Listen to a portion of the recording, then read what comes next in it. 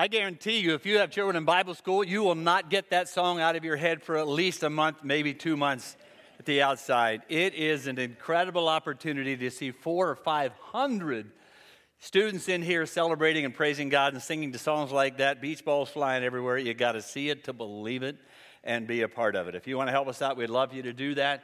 A lot of other ministries involved. I listened to that and I thought that is the perfect segue into my message this morning when you look at the title. Unconditional, incredible love of God. Every song we just sang this morning ties into what we're going to share. VBS coming up in a couple of weeks. There are a lot of ways that you can help out with that. Need a lot of help for summer Sunday school.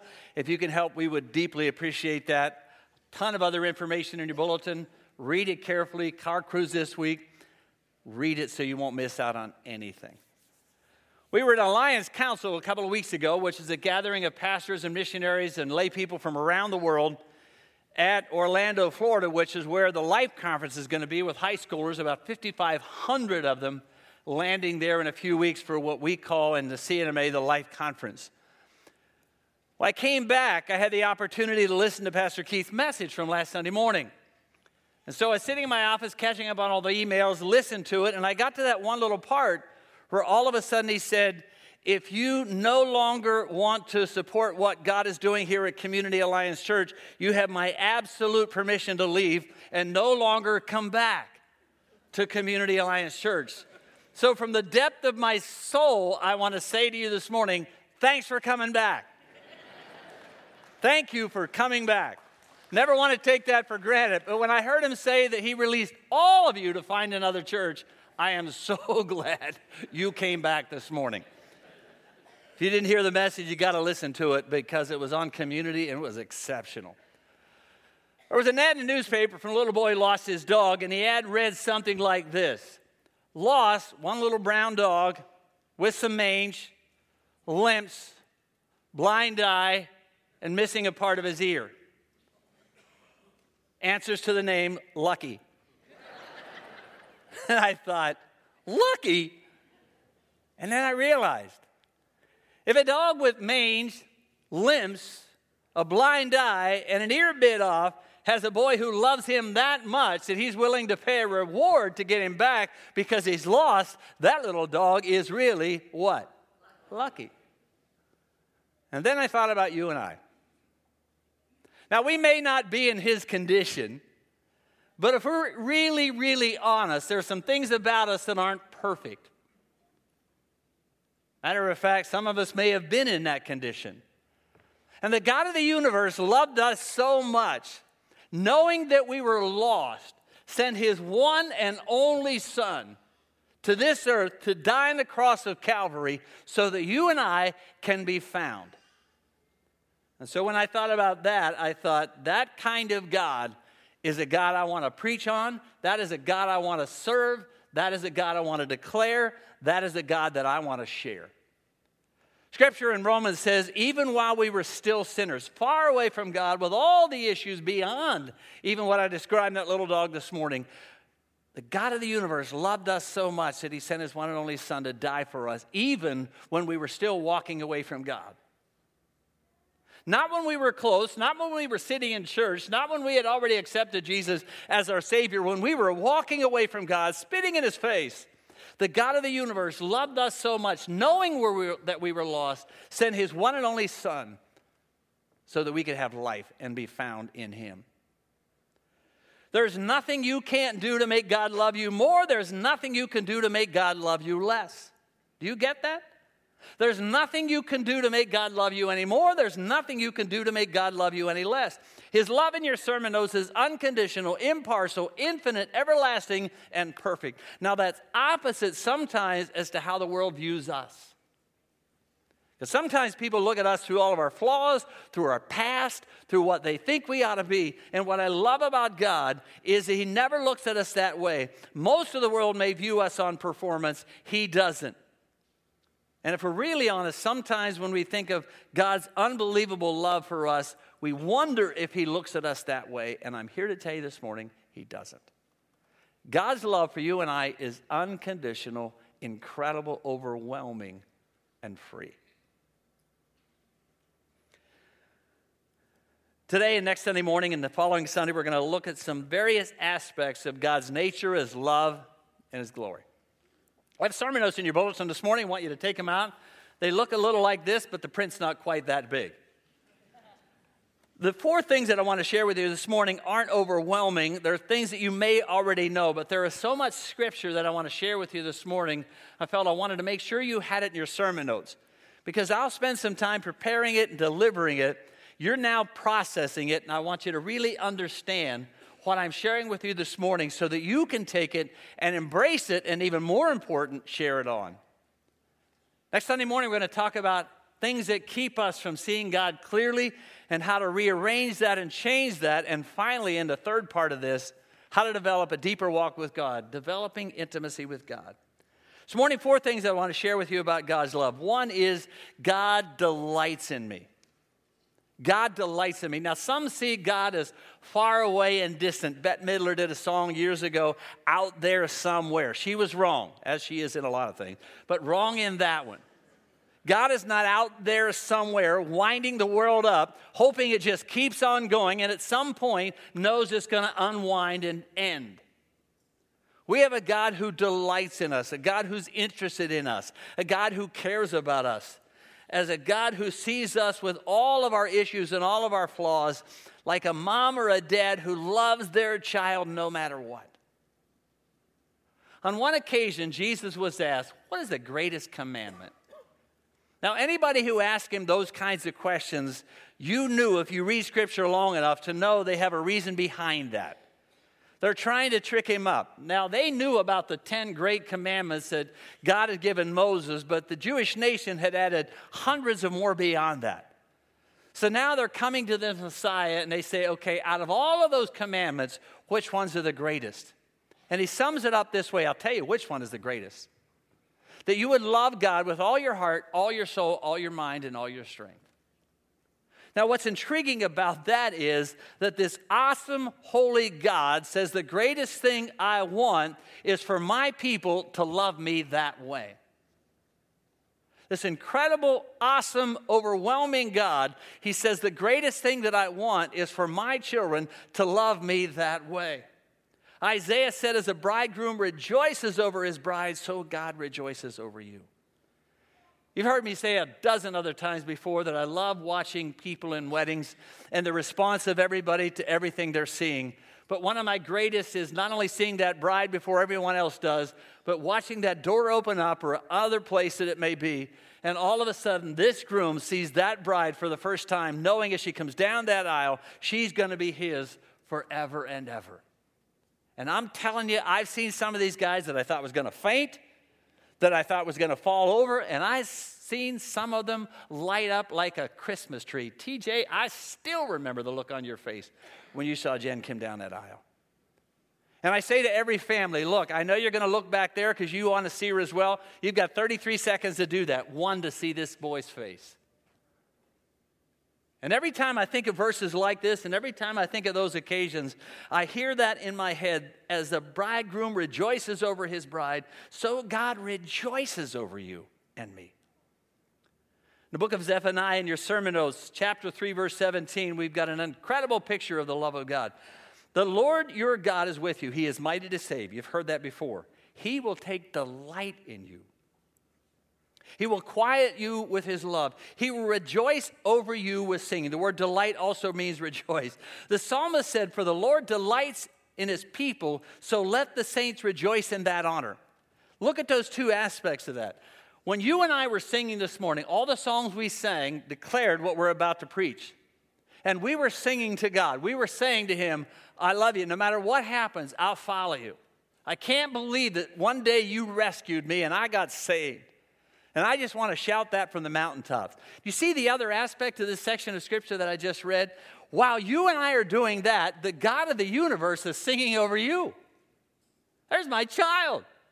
There's my girl. There's my boy. They love me. They're singing to me, and I'm singing over them.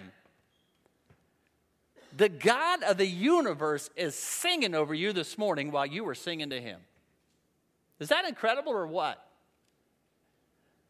The Living Bible said, because of what God has done, because of what Christ has done, We become gifts to God that he delights in. When you turn your life over to Christ and you invite Jesus into your life, Jesus offers you to God as the gift he's always wanted.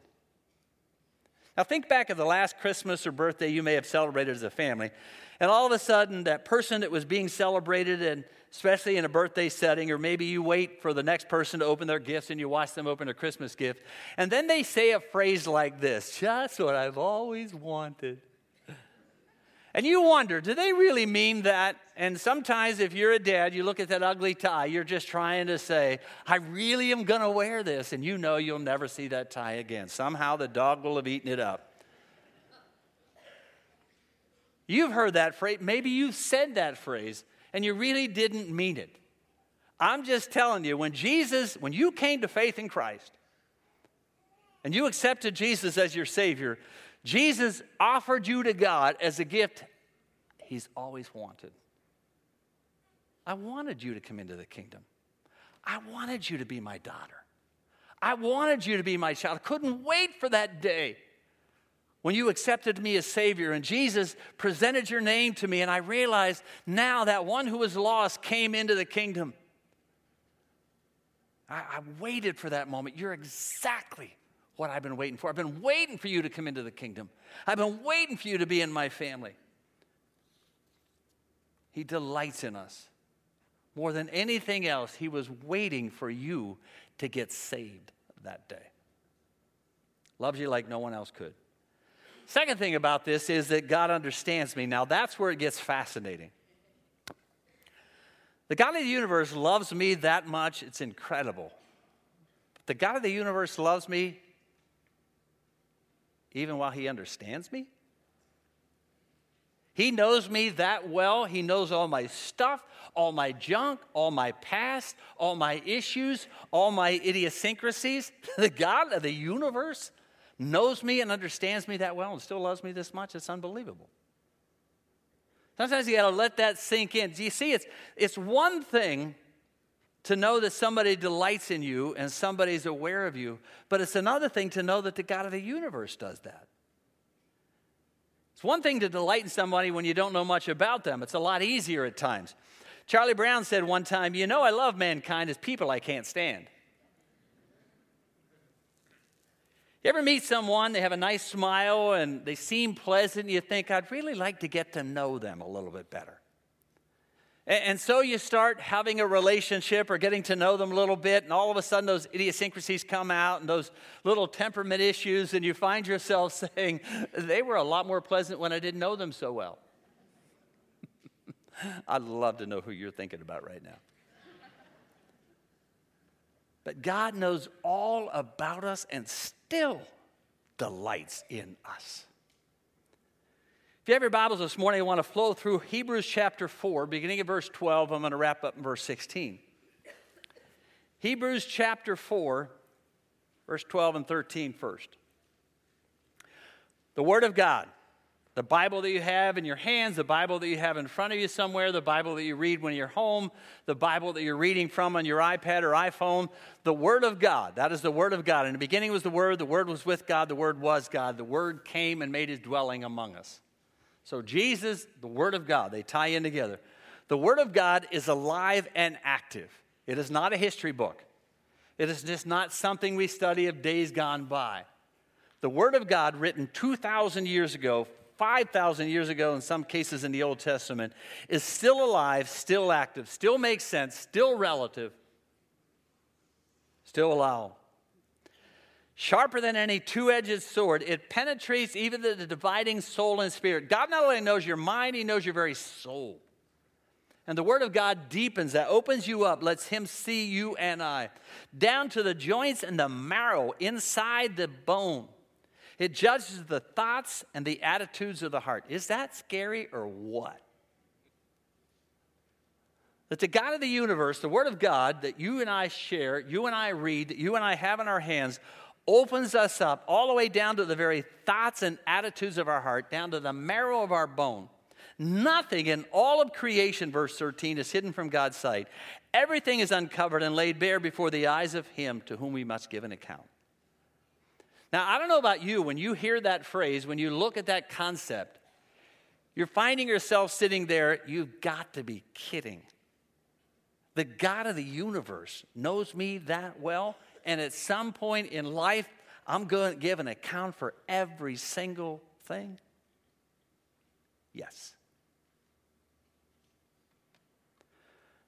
When you stop at verse 16 or verse 13, you find yourself saying, unreal. God knows everything. I mean, everything about you, everything about me.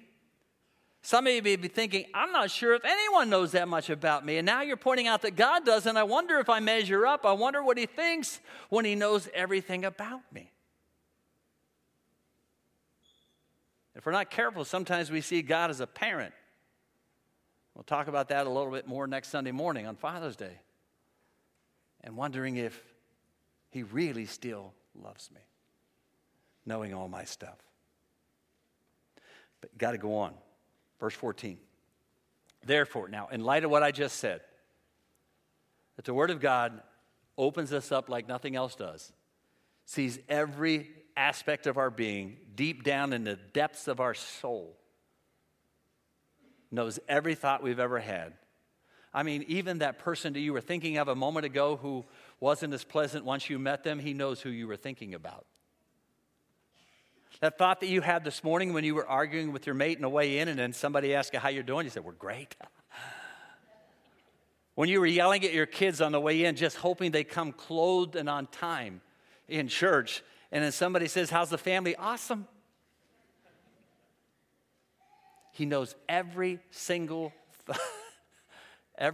thought we have. Every single thought we have.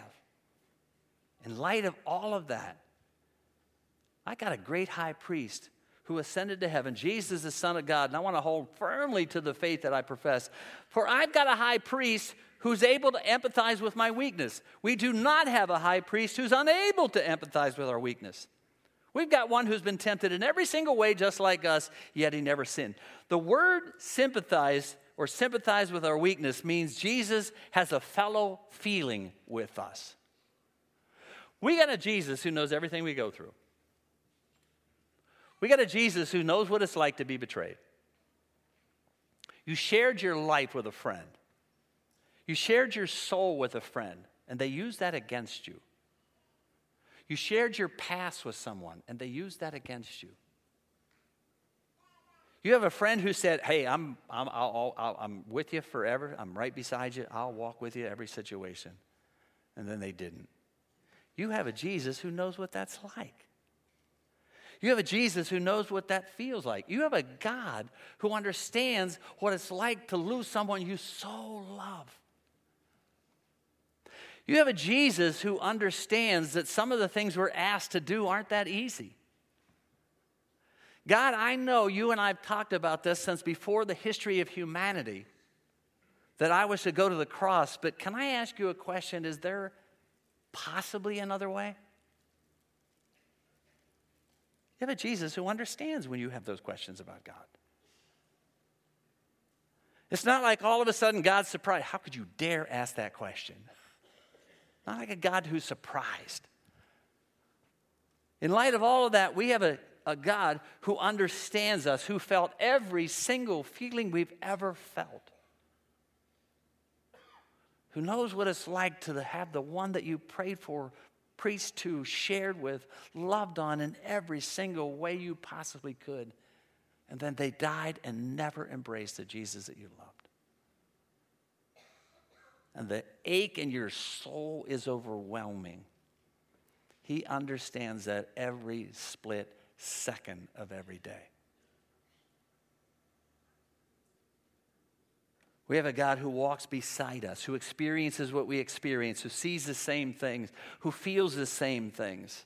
Like a great marriage or a great friendship where you almost finish each other's sentences. You know exactly how it feels. You know what it feels like to know that somebody understands me and all of those kind of things. So in light of all of that, verse 16, then I'm going to come to him. Let us approach God's throne of grace with confidence so that we receive mercy and grace to help us in our time of need. God knows everything about me, but that's okay because I know he wants what's best for me. You see, there's one picture you get in your head when you know someone knows everything about you and you're not sure if they're going to use it against you. And another entirely different picture when you know someone knows everything about you so they can help you. Years ago, shortly after becoming the pastor of this church, I went to a seminar in one of the largest churches in the nation. And they were talking about pastors finding somebody in their life where they could just unload all of their stuff. Feel so unbelievably comfortable around them that one or two or three people in their life would know everything about them. The majority of the guys that took that risk lost their job and lost their church. So I found myself saying, who do I share that stuff with? Who do I find in my life that I know will keep that? Now, in God's incredible sovereignty and grace, I have found that. But we have a God who knows everything about us and will never use it against us, but knows everything about us and wants to do everything he can to help us. Psalm 103 is, a father has compassion on his children. So the Lord has compassion on those who fear him, for he knows how we're formed. He remembers that we're dust. He knows how frail we are. As a father has compassion on his children, as a picture of a father so in love with his children, so loving over his children that he will do anything to help them out. Whether your kids are 3 or 13 or 33, you know that feeling. Of course, we know what God did. It says in Psalm 18, it gives us an incredible picture of the God of the universe who rescues. It says he parted the heavens and came down. He parted the heavens and came down. He reached from on high and took hold of me. One translation says he stoops down. He opened the doors of heaven and looked down and wanted to catch me right in the eye. Is this a little bit too close? I'm sorry. Wanted to catch me right in the eye. I wanted to look me straight in the eye. The God of the universe did that. Parted heaven so he could come down and have a face-to-face conversation with me. That's exactly what he's saying here. The God of the universe loves you so much, he parted heaven so he could come down and be into our lives. Third thing, he loves us unconditionally. Those of you who are moms and dads, you remember that first day you held that little one in your hands? For some of you, it's pretty recent. For me, it was a long time ago. I am so old that when Aaron was born, my wife had a C-section and the doctor didn't allow me to hold her for 6 days. 2 years later, Rachel was born. I got to hold her right away. Same doctor, same hospital. I don't know what changed. Very, very seldom, but every once in a while, things changed in the story of humanity. Like now, sugar's not good for us. Yesterday, it was good for us, I think. I'm just glad that coffee's still good for us.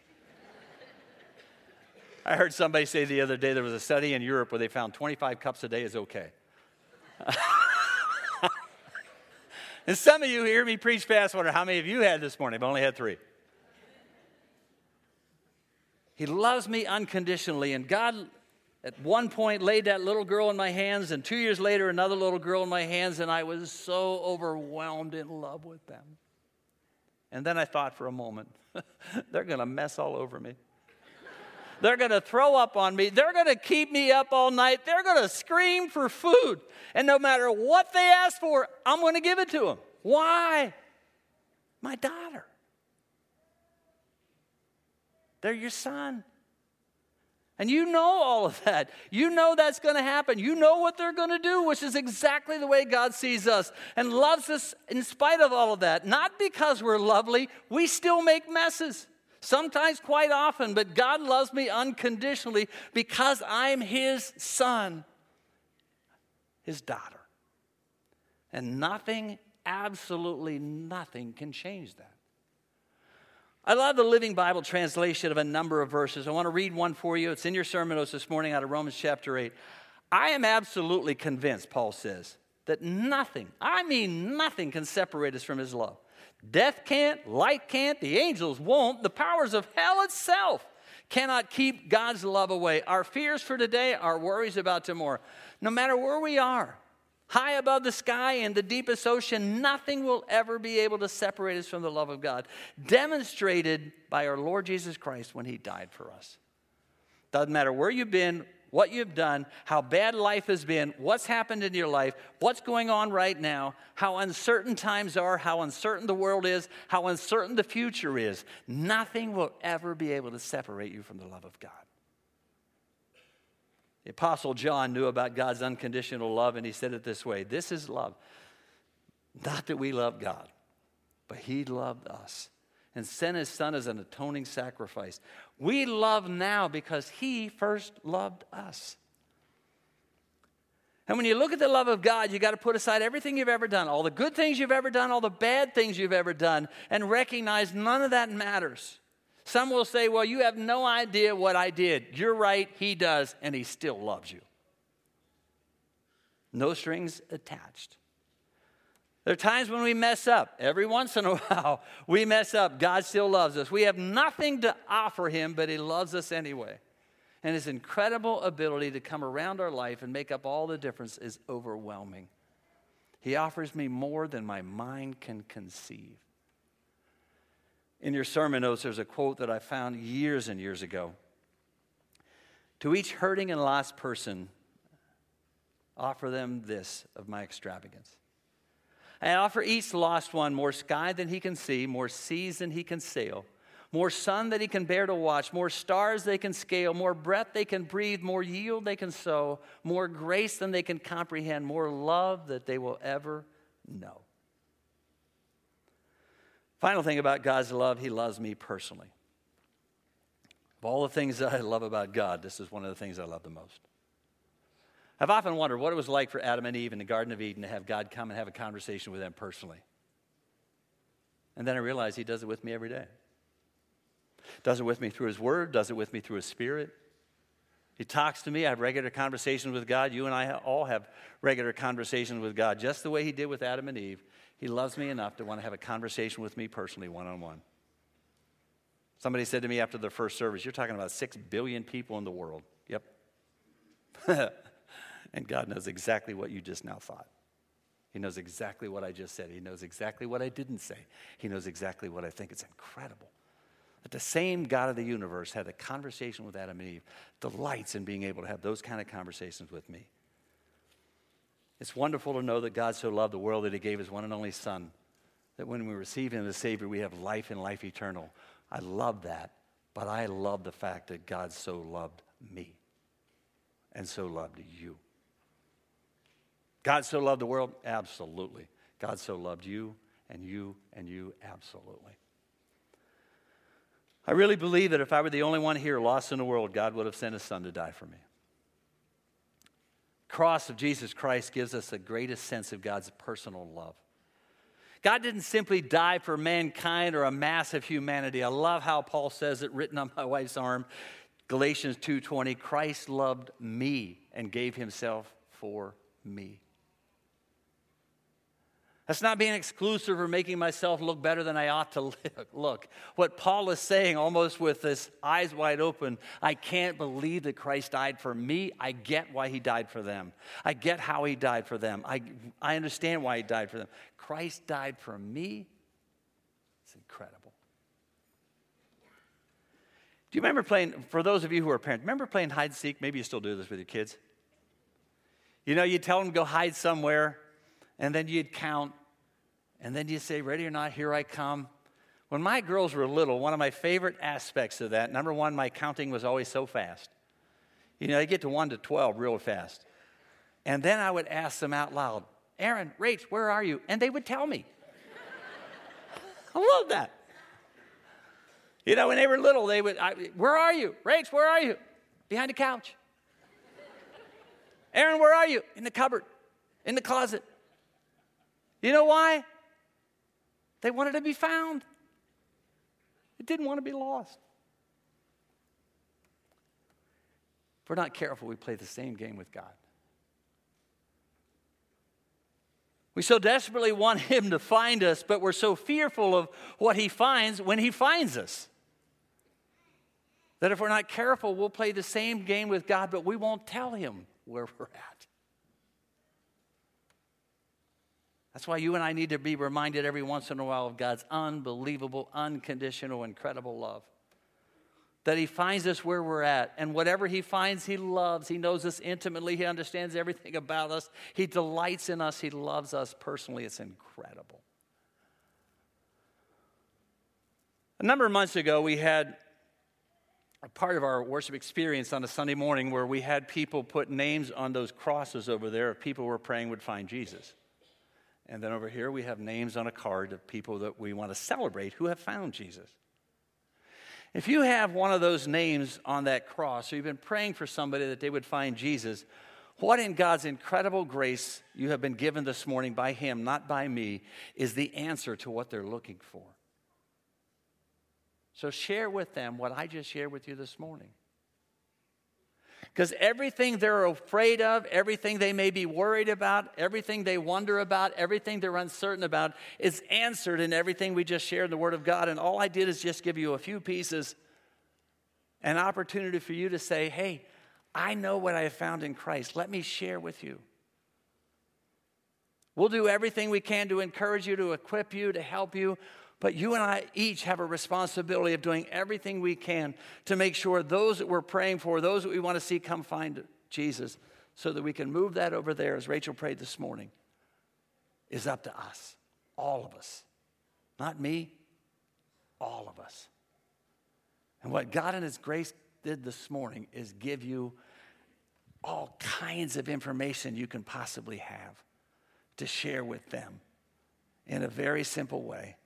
What you have found in Christ. So my encouragement to you is take it with you, share it with them, pray over them, help them understand what you have found in Christ, because if you get everything that we just shared this morning, you got to be overwhelmed with that kind of love that God has for you and I. I want to close with Paul's prayer. It's in Ephesians chapter 3. He, in those first couple of chapters, shared everything I just shared with you, extrapolated it out in some wonderful ways. He wants you to fully understand that we are God's workmanship, created in Christ Jesus, formed, handmade by God, meticulously formed by him. He said, matter of fact, I come to a point, Paul says, where I literally fall on my knees, and I pray you understand this.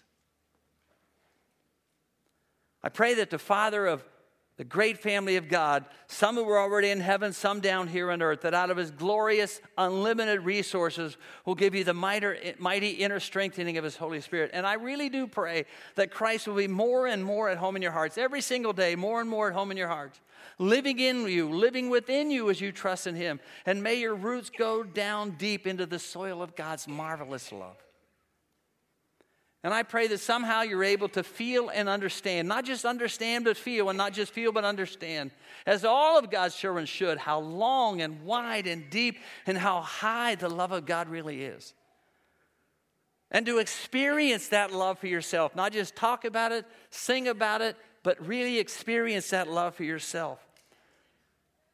It's so great that you'll never, ever see the end of it and fully get it and fully comprehend it. But I pray that you get all of that, and it so fills you up with God himself that when it does, you're not going to want to keep to yourself, but you're going to want to share it. So, Father, we join Paul. And we pray that every day of our lives, every moment of every day, we'll fully get a glimpse of who we are in you and what it is you've done for us and how delighted we are to be able to understand fully who I really